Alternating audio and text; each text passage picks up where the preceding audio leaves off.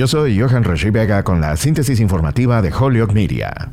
El alcalde de Holyoke, García, emitió el lunes un comunicado sobre las actualizaciones de su oficina y diferentes proyectos de la ciudad. Una de estas actualizaciones se enfocó a la consulta que se haría por medio de una pregunta en la boleta electoral, la cual permitiría que los votantes decidan si se reduce el impuesto del CPA, que es la Ley de Preservación Comunitaria, del 1.5 al 1%, tal y como recomienda el Comité de Finanzas. Creo firmemente que existe un apoyo unánime entre todos los concejales, incluido yo mismo, para permitir que los votantes decidan si se reduce el impuesto del CPA. En la última reunión del Consejo de la Ciudad, el asunto terminó con una votación dividida. Por lo que observé, existe un desacuerdo sobre en qué elección presentar la pregunta a los votantes, dijo García. Distintos argumentos de los concejales sugieren que ciertas elecciones tienen mejor participación electoral que otras. Algunos concejales opinan que las elecciones locales de noviembre, en las que solo se votará por los concejales, serán menos concurridas que las estatales. El alcalde García